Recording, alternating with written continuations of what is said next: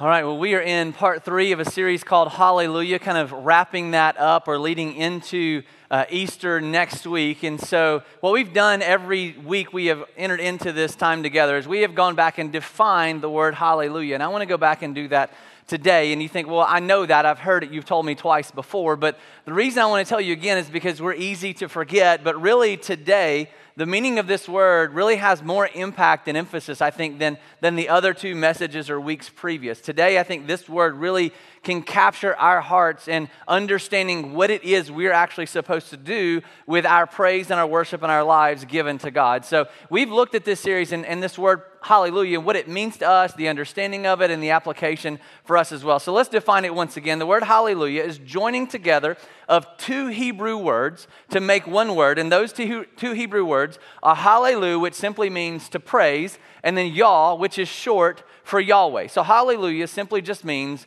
praise Yahweh. Now, in their day and time when this was written, it was important because there was a multitude of gods. There were gods everywhere that you could praise for fertility or for success or for agriculture. There were gods everywhere you turn from other nations and other peoples. And so this word hallelujah was important for the people of God because we're naturally, as people of mankind, as human beings, we're going to praise or give glory to something. You go to any arena, any ball field, any business that has some type of award ceremony, you watch on TV the award ceremonies we see for celebrities, we're going to praise something. We're going to praise people for a job well done or for their lifestyle or for the clothes that they wear or the cars that they drive or the success they may have in the marketplace. We're people who are going to praise, and so this word is given to us as a reminder that our praise, our worship is to be given to Yahweh and Yahweh alone.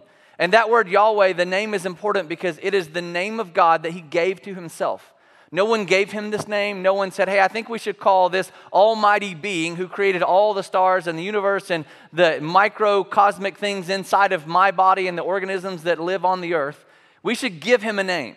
But God says, no, this is what you call me. You call me Yahweh. And this word, this name is important for two reasons. First is because it's the personal name of God. He says, this is how you can know me. You can have relationship with me because you can call me Yahweh. On a first name basis, you can know who I am. The second reason that's important is because that word Yahweh is tied to a Hebrew verb, which simply means I am. And so God says, whatever you need, whatever you want, I am the bread of life. I am the door. I am the way. I am the truth. I am whatever you need in your life, anything you could think of that you would want or need from a God, not from a genie in a bottle, but from a God who would love you and be just toward you and give grace to you and mercy when you fail and when you struggle, who would step into your life and care for you and provide in every circumstance that you ever needed, not necessarily that you wanted. Anything you could think of, anything you could need, I am that greatness, I am that power, that might, that majesty, the ability. I have everything that you could ever need or desire in life. And so this name Yahweh is God saying, I am anything and everything. I'm above all things because nothing created me. I've existed forever and I simply am. There is no one else. Everything funnels and flows from me. It doesn't come to me from someplace else. It comes out of me. And so from that, God says, I am great, I am powerful, but at the same time, I am personable. I am intimate, and I am knowable. And throughout this series, we have looked at this word, hallelujah, and how it impacts our lives and how we learn to give God praise and glory for everything that we have and know and see in life. In the very first week, we looked at a man named Jehoshaphat in the Old Testament who was one of the very few good kings of the people of Judah. And we saw Jehoshaphat for the first time in his life, probably professionally and spiritually, for the very first time, have this overwhelming sense that I need God more than anything else. He found himself in a situation that he could not control. Probably the rest of his life before, he was able to manipulate and manufacture everything he had ever needed. But in this instance, he was overwhelmed and outnumbered by the enemy, and he simply had to look toward God. He was so outnumbered, he said, God, I don't know what to do. I have no answer. I have no answer for what is coming at me. But he said, this one thing I know, that my eyes are on you because I know that you are I am. I know that you are great. I know that you are powerful. And I know that you are mighty. But I also know that you are friend, caregiver, savior, sacrificer, rescuer, redeemer. I know that I can call out to you personally, and you know me personally. And so you see my situation. You see my circumstance. And I know that you want to move for your glory and for my good. And so, God, I am begging you to move because I'm outnumbered and I have nowhere else to turn. And then last week, we saw a man named David who was the greatest king Israel ever had, but probably messed up more than any other king Israel ever knew. He was this man who should have known and understood the presence of God, what it meant to walk with him, to be with him. But we saw David send away, literally push away the presence of God with the Ark of the Covenant, which was the symbol that we'll talk about in a minute. It was the symbol that God used to be with and to be among his people. It wasn't just a box. It wasn't just this box that would contain holy artifacts, but it was actually the place where God would manifest himself to his people, and he could be in their presence and they could be in his presence. It was so powerful and so great, and God wanted to move in his way and not in David's time, that David said, I want to send this to somebody else's house. And for 3 months, David had to watch the other household experience blessing after blessing, not because they gained physical prosperity, not because material things just began to increase in their life, but because this presence of God existed in their household and with their people. They had peace and hope and joy like nobody else had experienced because the presence of God, the Ark of the Covenant, was there with that household. And David went running back and racing back and says, I have to have the presence of God in my life. I'm not going to send it away or push it away anymore. And today we're going to look at a man named Samuel who was a prophet for the people of Israel who encountered the Ark of the Covenant like David did, who is going to call the people of God back to this presence of and relationship with and walking with God. See, the Israelite people are really no different than their King David, and they're really no different than you and I. They struggled with presence with God, of walking away from him, sending him away, doing things in their own idea, in their own plan, in their own mind. They struggled simply with fidelity to God. They wanted to have a relationship with God, but they wanted to have relationship with other gods as well. Because they didn't think that this almighty God, who is almighty, which simply means all-encompassing, all-powerful, you don't need an addition, you don't need a substitute, you don't need somebody to come in and supplement whatever God cannot do. Because God says, I simply am. I can do and be all things. And so this people of God would walk away from him because he wouldn't answer their circumstance the way they hoped that he would. They wouldn't come through in the timing that they had written out and planned for themselves. He didn't do things in the way they thought he should. And so they would send him away and they would walk away from him just like their King David did. And so Samuel's going to call this group of people back to a relationship with God and walking with him and honoring him in the right way. Because what they did is they took this Ark of the Covenant, which was the symbol of the presence of God, which you and I don't need anymore because Jesus made it possible for us to be in relationship with God all the time. But this ark, in that day before Jesus, the Messiah, came, was this presence of God. But unfortunately, the people of God treated it with disrespect. They treated it more like a good luck charm, like a little rabbit's foot hanging, or maybe even a cross on the wall, a bumper sticker on the fender, or a pillow or a coffee cup on the counter. And they treated it simply like a good luck charm that if we rub it, if we hold it, if we take care of it, if we open it from time to time, or if we ask God in the right way, then maybe he'll perform the way we want him to. That he can sit to the side for a little while, and when we need him, we'll come talk to him. When we need him, we'll show up and we'll be there and we'll ask him to move on our behalf. And they simply expected God to perform even when they did not honor him as God. And this shows up very evidently for the very first time, maybe for you, but maybe for the very first time with the Ark of the Covenant. This shows up in the people of God and how they treated God like a thing. And they treated the Ark of the Covenant like a good luck charm. In their battle with the Philistines that we met last week, in the very first battle in 1 Samuel chapter 4, where they lost the Ark of the Covenant for the very first time. And this is what Samuel says in his writing in chapter 4, verse 1. Now Israel went out to battle against the Philistines, and they encamped at Ebenezer. Now remember this place, or remember this name. It's going to be important at the end of our time together. They camped at Ebenezer, and the Philistines encamped at Aphek. And the Philistines, they drew up a line against Israel. And when the battle spread, Israel was defeated by the Philistines, who killed about 4,000 of their men out in the field of battle. And when the troops came back to the camp, the elders of Israel said, "Why has the Lord defeated us before the Philistines?" Now notice this, they didn't say, "Why did the Philistines defeat us?" Israel was routed. They expected to go into this enemy and into this battle, and they expected to come out victorious because they had the Ark of the Covenant with them. They had the presence of God. He was on their side. They went to church like they were supposed to. They gave money at the synagogue or at the temple or the tabernacle. They showed up and they did the right things, and surely God would show up for them. And they had at least enough presence of mind to realize that they weren't defeated by the Philistines, they were defeated by God himself. Now, why in the world would God himself defeat his own people? And so it continues, and this is what they said. "So let us bring the Ark of the Covenant of the Lord here from Shiloh, that it may come among us and save us from the power of our enemies." They said, "Oh, I get it. I understand." They came back together like all good armies do.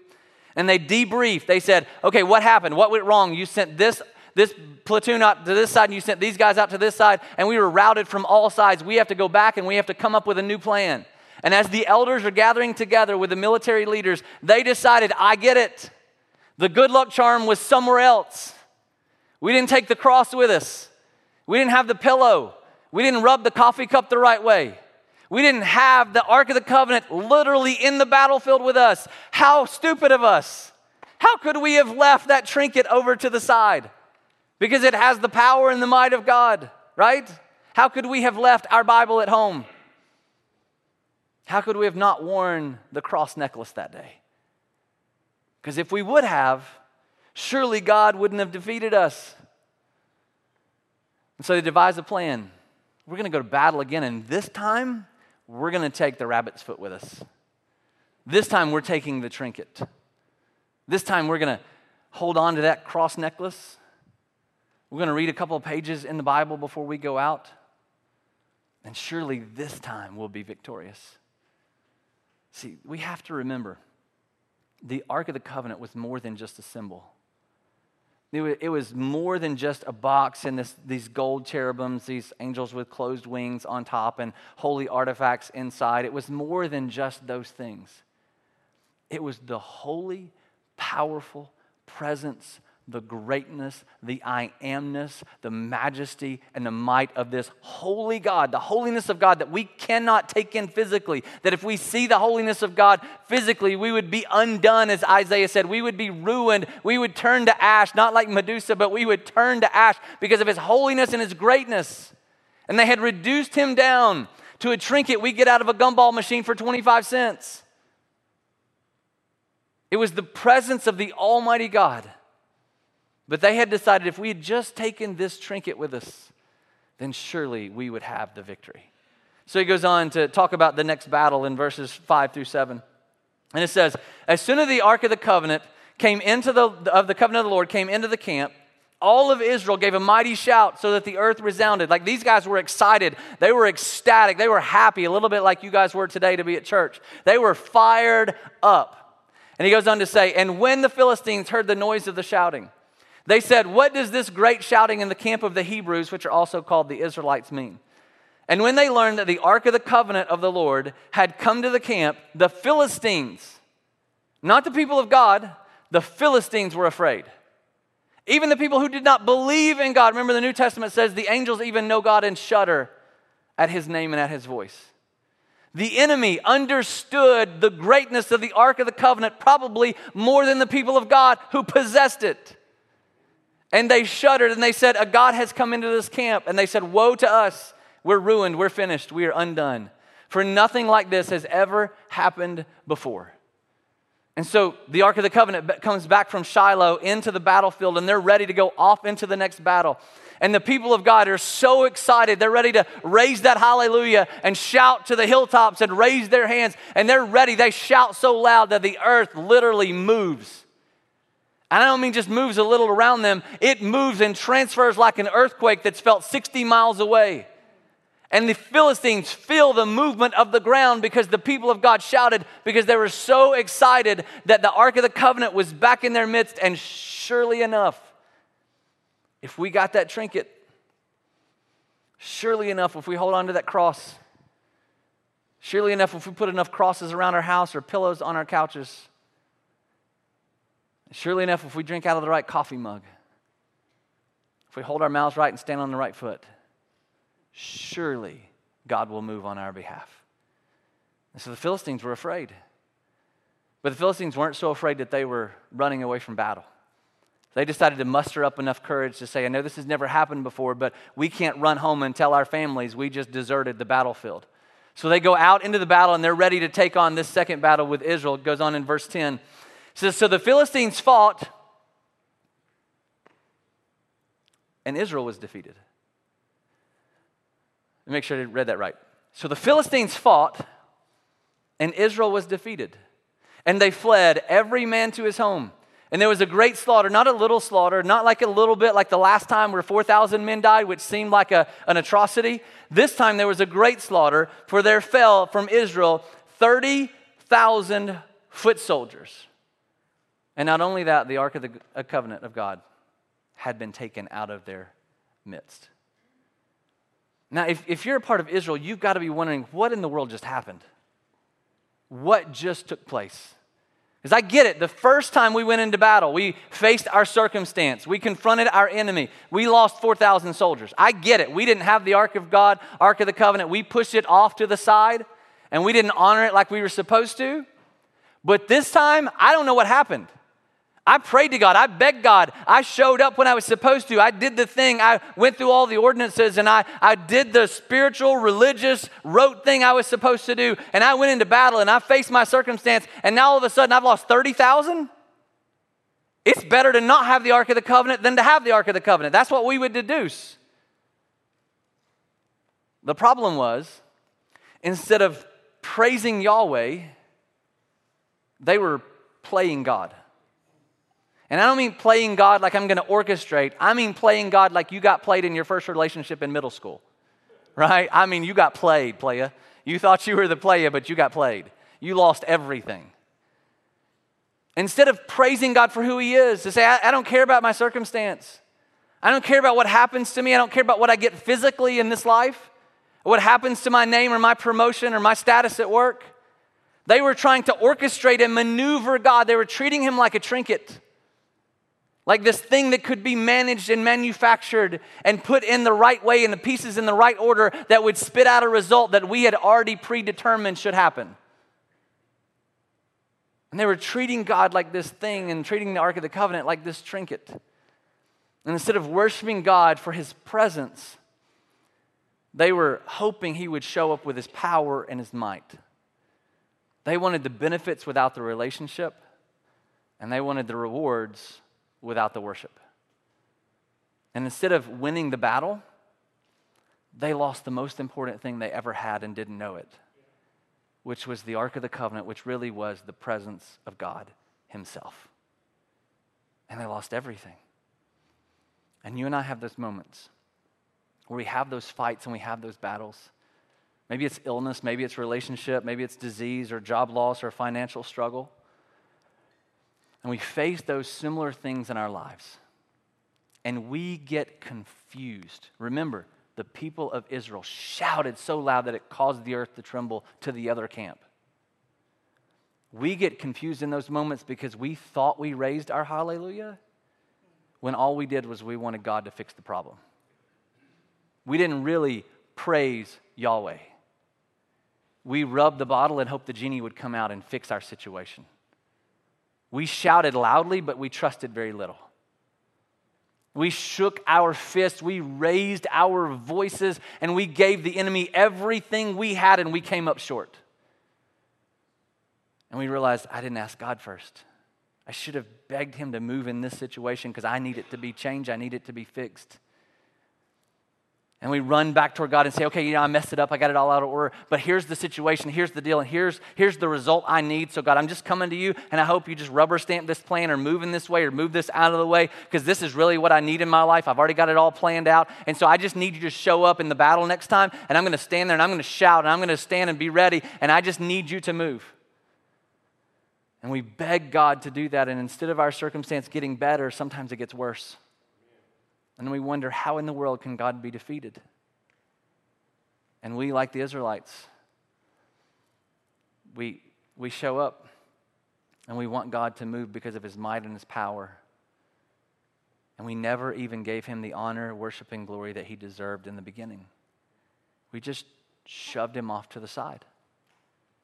And in those times, we forget that our greatest battle is not at the enemy coming at us, but our greatest battle is the enemy that exists within us.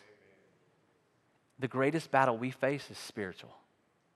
It is not any cancer that can come at us, even though that is utterly devastating.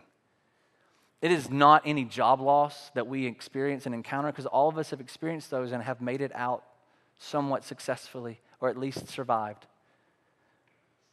It's not those external factors. It's the internal spiritual battle that we have, and the fight between our faith or lack thereof. That's the battle you and I face. It is not the external. It is not in the things that come at us, but simply in the things that exist inside of us, and we want God to move for us instead of waiting for God to move in us. We send the presence of God away. We push it to the side, and we simply pull it out when we need something from him.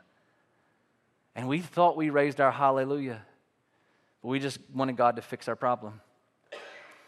And so the Philistines took the Ark of the Covenant into their possession, and they had it for 7 months. Remember, David lost it for 3 months and watched the blessing happen to other people. The Philistines took possession of this for 7 months, and they weren't the people of God, and they didn't honor God in the right way, just like the Israelites didn't. And so God moved because he is holy, and he's powerful, and he's mighty. And so these guys possessed the greatest thing on the planet, the Ark of the Covenant, not Indiana Jones type deal, but the Ark of the Covenant where the presence of God existed. And they did not honor him. They just wanted to add him to their collection, that he could be a part of their collection or their pantheon of gods, that they could add another resource to supplement what they needed to be victorious in life. And over the course of those 7 months, what they discovered was that this God, this almighty God, Yahweh, I am, greater than everything, was more powerful than any other God they had in their existence. Their main God was Dagon, and they had this structure built of him. And as they came out one morning, this structure built of stone literally was bowed down before the Ark of the Covenant, which is like impossible to happen. Nobody could do that. There was no David Blaine at that time, right? Nobody could make that happen. So they reposition, I don't know, maybe they break it apart and restructure and remake this God, because that's their main God. They go to bed the second night. They come back out again the next morning, and guess what happens? That same God is bowed down before the Ark of the Covenant. Not because of the box, not even because of the tablets that are inside of it, but because the power and the greatness and the majesty of this almighty God that's above all things and greater than all things. And they said, we have got to get rid of this box. We don't need it anymore. And so they devised this cart and they rolled it back out, and they decided to give it back to the Israelites. Like, here, I know we beat you, but you can have all your booty and your bounty back. You can have all it. We don't need it anymore. You keep your God. We're good without him. So they rolled it back to Israel. And you would think, right? Okay, so we've lost 2 battles. We have lost 34,000 soldiers. We lost the Ark of the Covenant, and we sent away the presence of our God, and we should be excited to have this thing back. You've been in those seasons where you sent God away, or you ignored him, or you denied him, or you just said, sit in the corner, I'm in charge for a while. And all of a sudden, God starts to move in your heart or move in your situation or circumstance, and he doesn't even have to do that.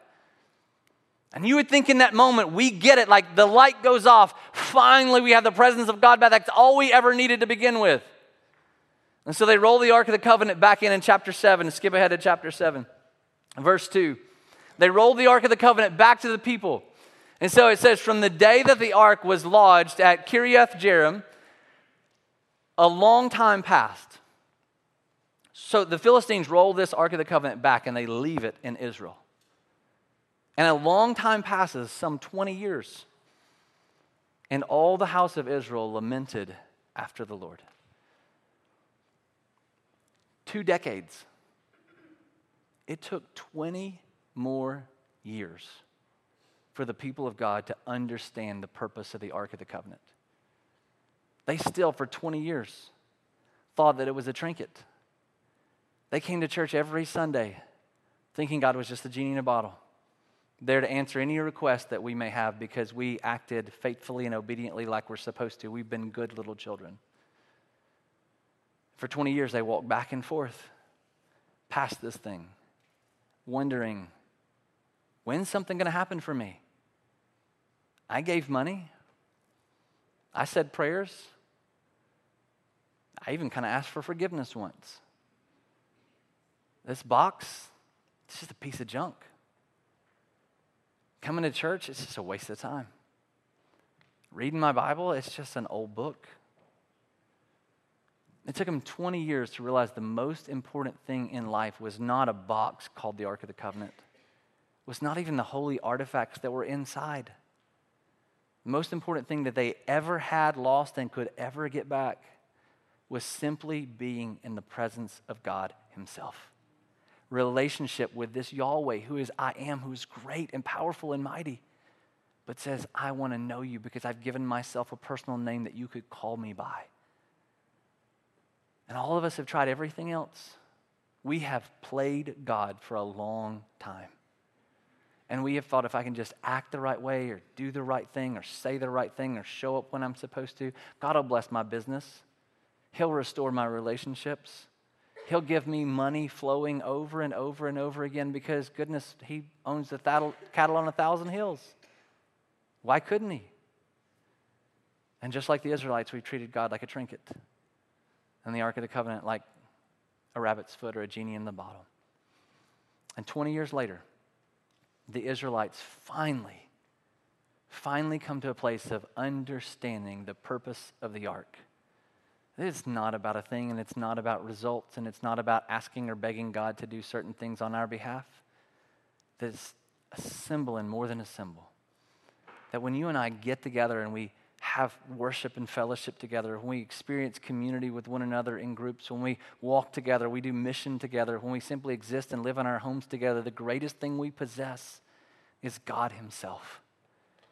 And so Samuel, this is where he comes into the picture in verse 3 and calls the people back to repentance. And Samuel said to all the house of Israel, if you're returning to the Lord, because maybe they had shown some small signs of trying, if you're returning to the Lord with all your heart, not just part of it, because God wants all of it, if you're returning to God with all your heart, then this is what you should do. You should put away all of your foreign gods, all the things you put your hope and your trust in. And you should put away the Asherah pole, which is this pole that other gods, other people would worship, from among you, and direct your heart to the Lord and serve him only, and then he will deliver you out of the hand of the Philistines. So Samuel says, look, if you really want to have God, if you've come to the place where you've spent everything else, you've exhausted every other avenue, and you're tired of playing with God, you're tired of just kind of throwing your toe in the water, you're tired of just messing with him and hoping he'll show up, if you're really ready to walk with God, you get rid of everything you've ever put your hope in. Every relationship, every boy, every girl, every dollar you've ever made, every promotion you may ever get. You put aside everything else you have given worship to and praise to and value to. You put it aside and you set your heart on God. And at that moment, then you will have a relationship with him and he will take care of all of your problems. I don't mean fix them all like you want. But I mean, no matter what is coming at you, you'll have peace and hope in the midst of it.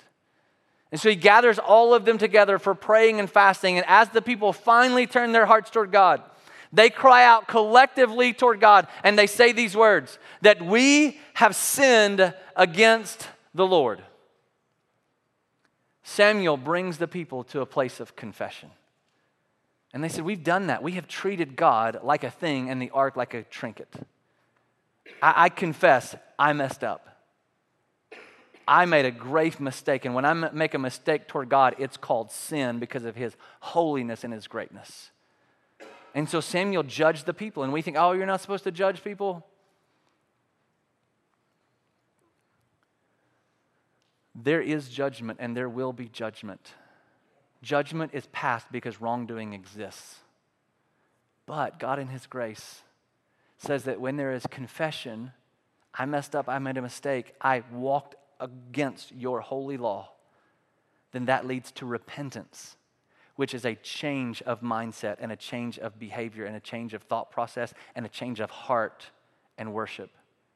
And that leads to forgiveness. And so God gives them an opportunity and a way for these people to be forgiven in the midst of their mess up, in the midst of their mistake, and in the midst of their wrongdoing. But the battle's still not over. the Philistines are still their enemy, and the Philistines are still coming at the people of God, which is what it says in verse 7. Now, when the Philistines heard that the people of Israel had gathered at Mizpah, the lords of the Philistines went up against Israel, and when the people of Israel heard of it, they were afraid of the Philistines. Notice that. They weren't scared to admit their fear. Just because you trust God doesn't mean that all of your emotions are gone or everything is taken care of or everything is fine on this earth, that you should suppress those emotions. It's okay to say, I don't know how I'm going to figure this out. It's okay to say, I got a grave diagnosis and I don't know how I'm going to deal with this. It's okay to say, my heart is broken because my child has walked away. It's all right to say, I don't know what to do because my spouse has left. It's okay. It's okay to be afraid. It's okay to not know what's going to happen. But watch what happens now that the people have relationship and walking in the presence of God again. And the people of Israel said to Samuel, do not cease to cry out to the Lord our God for us. Before they made their own battle plan. This is what we're going to do. Now when they realize the presence of God and relationship with Him is the most important thing, they said, Samuel, don't you quit crying out to God because that's all we've got. Like Jehoshaphat, I don't know what I'm going to do, but my eyes are on you. Please continue to pray for him that he may save us from the Philistines. And so Samuel took a nursing lamb. As they're praying, as they're begging God, Samuel took a nursing lamb and offered it as a whole burnt offering to the Lord. And Samuel cried out to the Lord for Israel, and the Lord answered them. And you may think, what in the world does a lamb have to do with all of this situation? That you and I know that for anything good to happen in life, there has to be sacrifice. In any situation in life, you can't just show up and have the good things in life without sacrificing something. And so in the Old Testament, there was this process that God set up. That anytime people transgress, which is walking against His law, what the Israelites have done here and what you and I do all the time, that anytime we have come to that place and we realize our mistake and we want to confess to God and repent and ask for forgiveness, then we sacrifice something to say, God, I'm giving you this, to say I messed up. And in that day and time, God would have them sacrifice animals that were young, that were without blemish, that were perfect, that were spotless. And so as that lamb was broken and sacrificed on behalf of the people, which this cost them something. This was an agriculturally minded people. This didn't just happen because somebody paid $50 to go get a lamb at Tractor Supply. This was one of theirs that they had raised that they had to give up. To say, God, here is my offering. I'm royally messed up. And that lamb would be sacrificed. And the blood that would pour out would be a sign that God would purify their sins. Now, this is the beautiful picture of what happens in the New Testament. That this is just a sign and a foreshadowing of Jesus Christ, who is the Messiah for all of the world. See, what Samuel was doing was atoning for the sin of the Israelites, which means it was paying for or covering that sin so that it could be taken away. And that blood would bring about the atonement for that sin. But it would only last for a little while and a little time. So there had to be one who would come, the Messiah that God had been talking about for all of history. This one who was the Son of God, who was called the Lamb of God, that He Himself would be sacrificed. His blood would be poured out, and because He was perfect, this blood was perfect. And it would satisfy God's wrath towards sin because we broke the holy law of God. And this sin would be covered. It would atone for, which means it would pay for. It would cover all of our wrongdoing, all of our mistake, all of our error, and all of our sin for anyone who would trust in the blood of that perfect one, Jesus Christ, to satisfy our debt with God. And these people knew, the Israelites knew, that this was the only thing they could rely on, which was God showing up on their behalf. And so instead of treating the ark like a trinket and treating God like a thing, these people honored God properly. They honored relationship with Him, presence with Him amongst their midst, and they said, this is the only thing we can count on. Now notice this, their circumstance hadn't changed. The enemy was still coming at them, the enemy that had defeated them twice before. The enemy they didn't have an answer for. The enemy they didn't even have a plan drawn up for, because their last two plans had failed, and there is no evidence of them with their leaders and elders sitting down devising a plan to defeat the Philistines that were coming at him that they were 0-2 with. This time, they just said, God, we're just going to cry out to you because you're all I've got. I've tried everything that I could think of. and I have nothing left.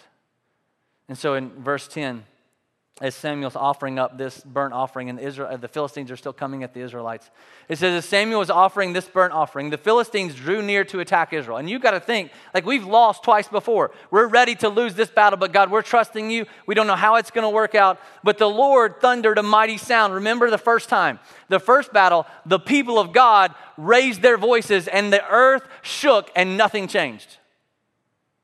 This time, they begged God to move on their behalf, and this time the Lord, who is Yahweh Almighty, I am great, let out a mighty sound that day against the Philistines and drew them and threw them into confusion, and they were routed before Israel. This time, they begged for God to move because they knew that His presence and walking with Him and praising Him was more important than anything else. And when they didn't devise the plan and they trusted God to come through for Him, He attacked and destroyed their enemy. Now, here's what I want you to know. Because we live in a society and we live in a day that if we just shout loud enough, or we just believe hard enough, or we just say the right things, that everything's going to work out. And we can misconstrue this idea of hallelujah because we do want to sing, we do want to praise, we do want to lift our voices. But here's what you have to know. Your hallelujah is not necessarily about how loud you shout, but more about how much you praise. It's not about how loud you lift your voice and say, God, I know you're going to come through. I'm not going to do anything. I'm not going to pray. I'm not going to worry. God, I just know you're going to do this. I hope the Ark of the Covenant comes out of the corner and it shows up and it fights this battle for me. It's not about how loud you shout, although we should shout because we know He's victorious. It's more about how much you praise. To say, God, you alone are worthy. You alone are powerful. You alone are mighty, and if you don't move and defeat my situation, my circumstance, or my enemy, I'm still going to praise you because you're worthy, simply because you are. It's a very similar situation from chapter 4. This time, they just treated God differently. This time, they just understood that God was the only hope that they had as a people. So sometimes it's not about how loud you shout your hallelujah. It's about how much you praise your God in the midst of any circumstance, any battle, or any situation in life. And so He wanted them to remember, Samuel did in verse 12 and 13. So after God won this victory in this battle for him in verse 12, this is what Samuel did. Samuel took a stone and set it between Mizpah and Shin, and he called it, watch this name. Remember that name from the very beginning in chapter 4? He called it Ebenezer. This was the place that the people of God left from to fight the battle on their own. But as God fought the battle for them, they raised an Ebenezer and said, till now the Lord has helped us. He raised this Ebenezer, this stone, and He says, this is the God of our help. This is the stone of help for us. And we will trust not in a stone, but we will trust in our God.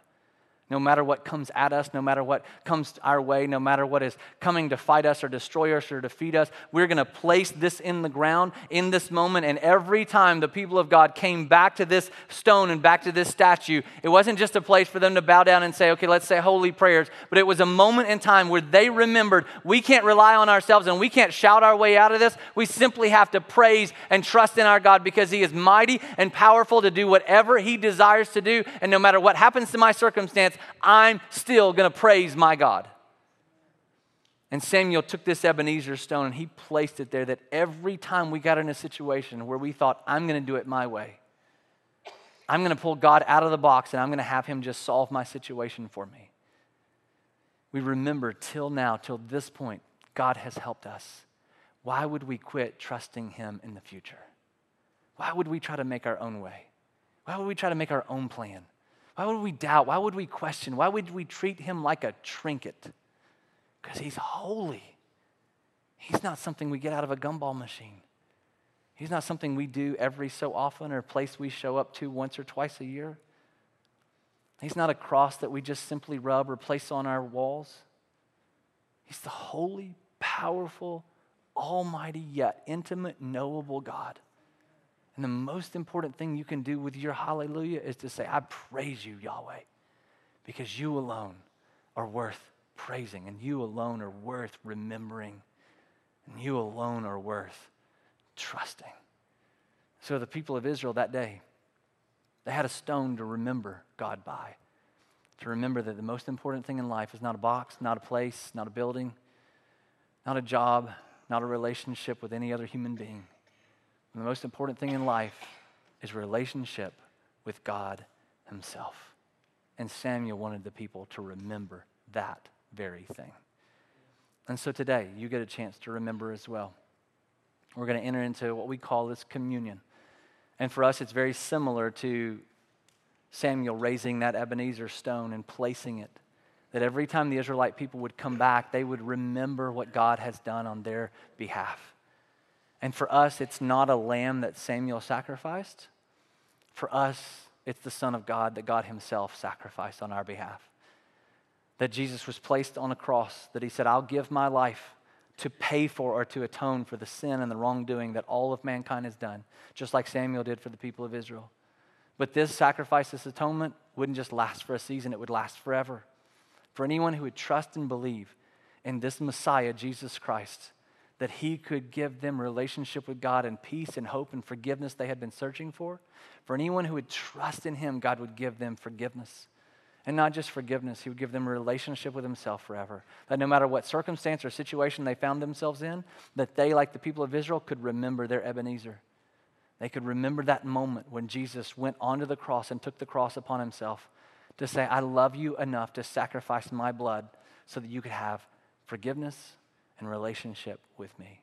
So for us, for those who believe and trust in God, from time to time we take communion and we take a piece of bread and we take a cup that's filled with juice to remember God breaking the body of Christ in half like that lamb was done for Samuel. That Jesus broke his body and allowed himself to be broken for us. And because of his brokenness, his blood poured out. And the cup reminds us of the blood of Christ. That when we take the body, the bread, we remember the body of Christ. When we take the juice, we remember the blood of Christ that covers all of our sin for those who trust and believe in him. And so we have different ways for you to do that. For some of you, you feel comfortable with a little cracker. For others, there are pieces of bread that have been torn off. And for some, there's a loaf of bread that you can tear off for yourself. For the juice, there's a cup that you can simply take or a goblet you can dip into. It really doesn't matter how you do that. What matters is that you and I, like the people of God, we remember that Ebenezer. And for us, it's the cross of Christ. We remember the sacrifice of Jesus so that we can have a relationship with God, so that we could experience his presence anywhere and everywhere we go, no matter what happens to us. And so I'm going to pray for us. And whenever you're ready, we encourage you, if you're believing and trusting in God, to come to one of these tables with your family or with your group or individually, just to come and to take and remember the body and the blood of Christ that has been broken and sacrificed on our behalf, that we get a chance to say, thus far, God has helped me in Christ. Why would I ever trust or praise someone else? And if you're not a believer today, you're not believing in God, we just encourage you just to sit and watch and think about how God has changed the lives of these people, that he wants to do the very same thing with you, that you're no different than anybody else in this room. That God wants you to lead you to a place of confession, and he'll bring about that forgiveness through your repenting of your sin and your wrongdoing as well. And I'm going to sit over on the front. As everybody comes to take the cup and the juice, if you just have questions about God, I would love to talk to you about that. That's the most important thing in life. And so I'm going to pray, and then when you're ready, it doesn't have to happen by row, just when you're ready individually or as a family, come and take communion and celebrate and remember the blood of Christ with us. God, we pray that this morning would be a reminder and a remembrance for us that the most important thing in life is that your Son, perfect, holy, spotless, without error, gave up himself so that he could be broken, so that his blood could be poured out, so that the people who cry out and call out your name, who trust and believe in you, can have forgiveness and relationship and experience the presence of God that we all desperately need and desire. So, Father, I pray, like the Israelite people, that we would remember. We'd remember the purpose of our relationship, not so that we can get benefits from you or rewards from walking with you, because the reward is simply you. The benefit is simply that we get to be with you. And so God, help us to remember that, to remember you today as we move into a time of celebrating your resurrection, that today we celebrate your willingness to be broken and to be a sacrifice, to atone, to pay for our sin and wrongdoing, even when you didn't have to. So God, help us to lift and raise our hallelujah, not necessarily our shouts of victory, but let us lift our praise and our honor to you.